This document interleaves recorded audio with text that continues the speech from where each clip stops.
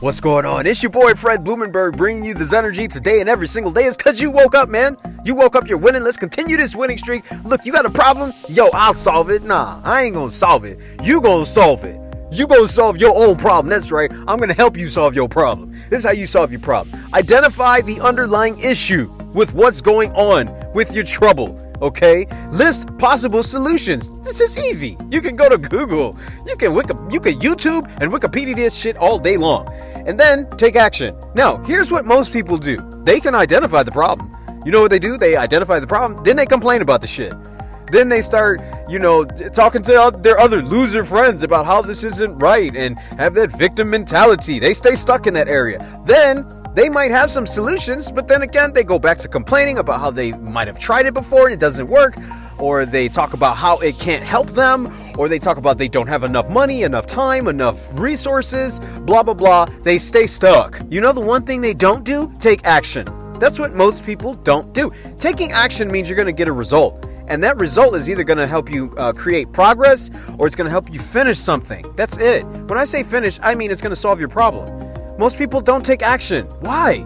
You know what? I used to do this, man.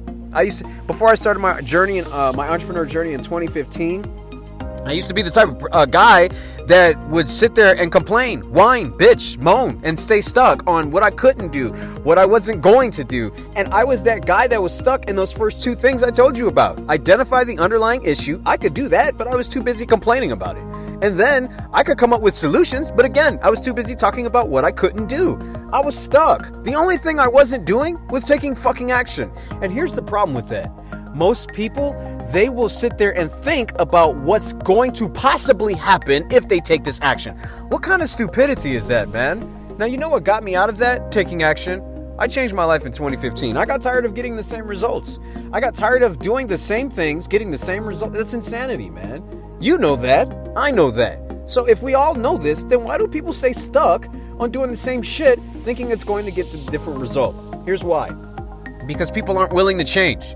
They're not willing to do something different to get something different. It cracks me up, man. People are always like, how do I get a different result? Do something different. That's it.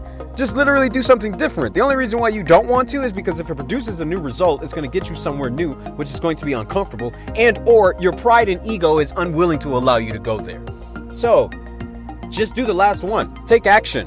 And taking action isn't hard. Your brain honestly wants a break from trying to conceive every possible probability that could happen if you take action. It doesn't want to do all that. It really wants to analyze what the fuck you did so it can move on and figure out what it needs to do. So, take action. First, to become a problem solver, identify the underlying issue. Then, come up with some solutions. Then take action. Take action now. Stop thinking about it, researching, and planning. Take action. It's your boy Fred Blumenberg. I love you. Be blessed. I will see you on the other side.